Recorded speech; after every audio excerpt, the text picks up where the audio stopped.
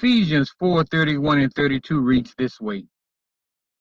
Paul says, let all bitterness and wrath and anger and clamor and evil speaking be put away from you with all malice. And then he says this, and be ye kind to one another, tenderhearted, forgiving one another, even as God, for Christ's sake, also forgave you. It is amazing, but in the New Testament, we're constantly reminded to forgive one another, because somehow we don't understand that we're connected, that we're better together, that we are the body of Christ. We're not an organization. We are an organism. Glory to God. Thank you, Miss Dominique. Thank you so much. Philippians says it this way. 3:13 and 14, brothering, Paul speaking. I count myself not to have apprehended, but this one thing I do, forgetting those things which are behind. Now listen to this. We know that Paul, he did some terrible, some horrible, some horrific things, just horrific. He was party to people's death, and he wrote letters to make sure that believers were locked up in prison and worse. He was a horrible person. But then in the world, in the secular world, in today's world, he was who's who in the world, a Hebrew of Hebrews. You understand? He studied with the finest of them. As it relates to the law, he was blameless. And Paul said, not just the terrible stuff that I did, but all of my accolades. Because some of us, pride kills us, because we think that what the Holy Ghost did is us. And we tinker on blasphemy because we're claiming what he did is our doing. Paul said, I count myself, brethren, not to have apprehended, but this one thing I do. Forgetting. The word forgetting in the Greek means to lose, to let go, to lose it, to let it out of your mind. This one thing I do, I let it out of my mind.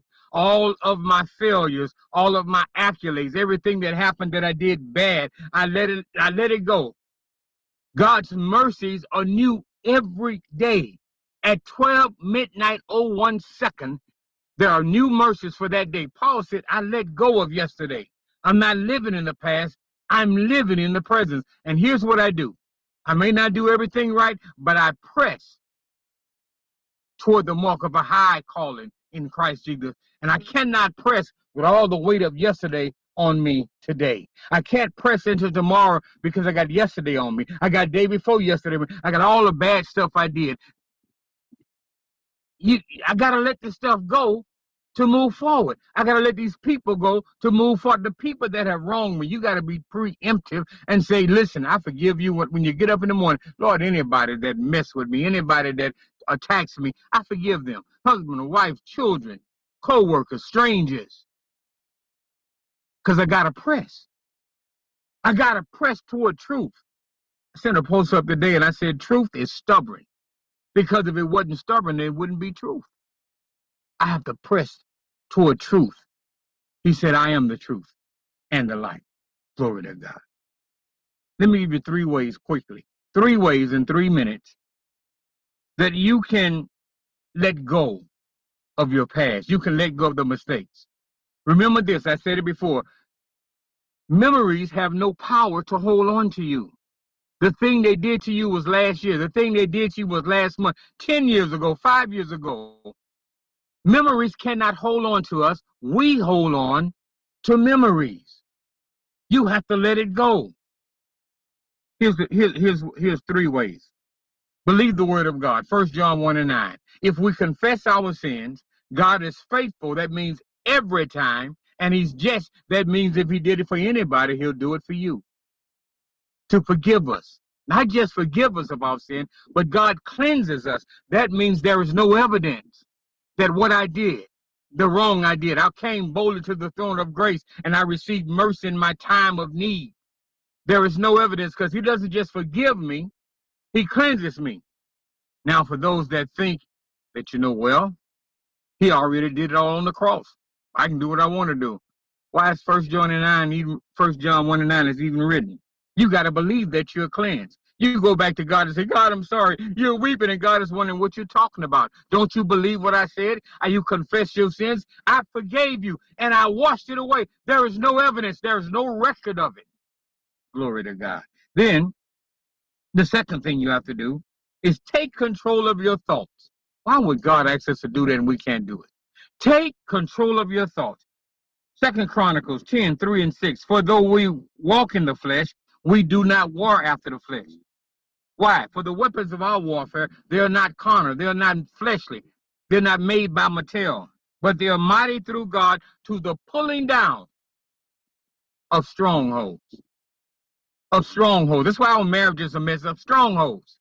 You think, let me give you a stronghold. Women, let me give you a stronghold. A happy wife, a happy life. Nowhere in the Bible. Somehow this stronghold is set up. The devil has set a stronghold around you. You're supposed to support your husband.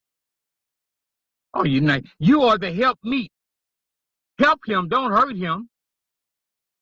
You are supposed to be the one in supporting.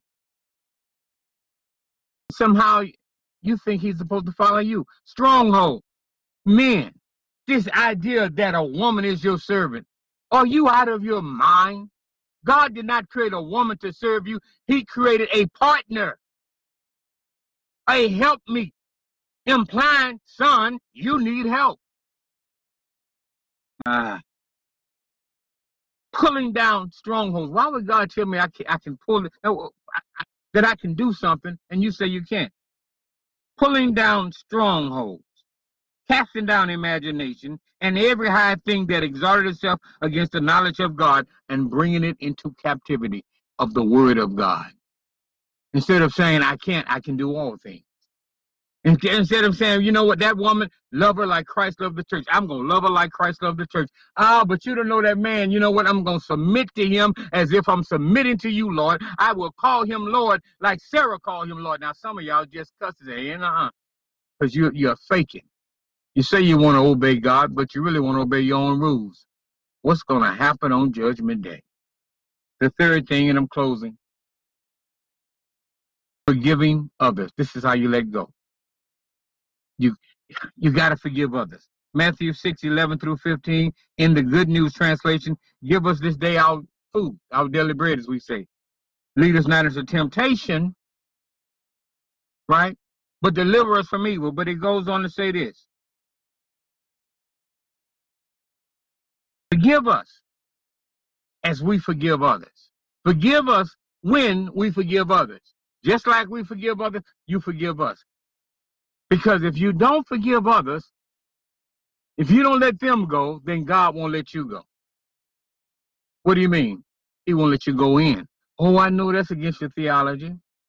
But how can you make it into heaven and there's unforgiveness in your heart? You have something against your brother. That's called murder in the New Testament. Murder. Hallelujah. Let it go. You're not holding, it's not holding on to you. You're holding on to it. Pull down the stronghold, sister. Brother, pull down that stupid stronghold. She's your partner, not your slave.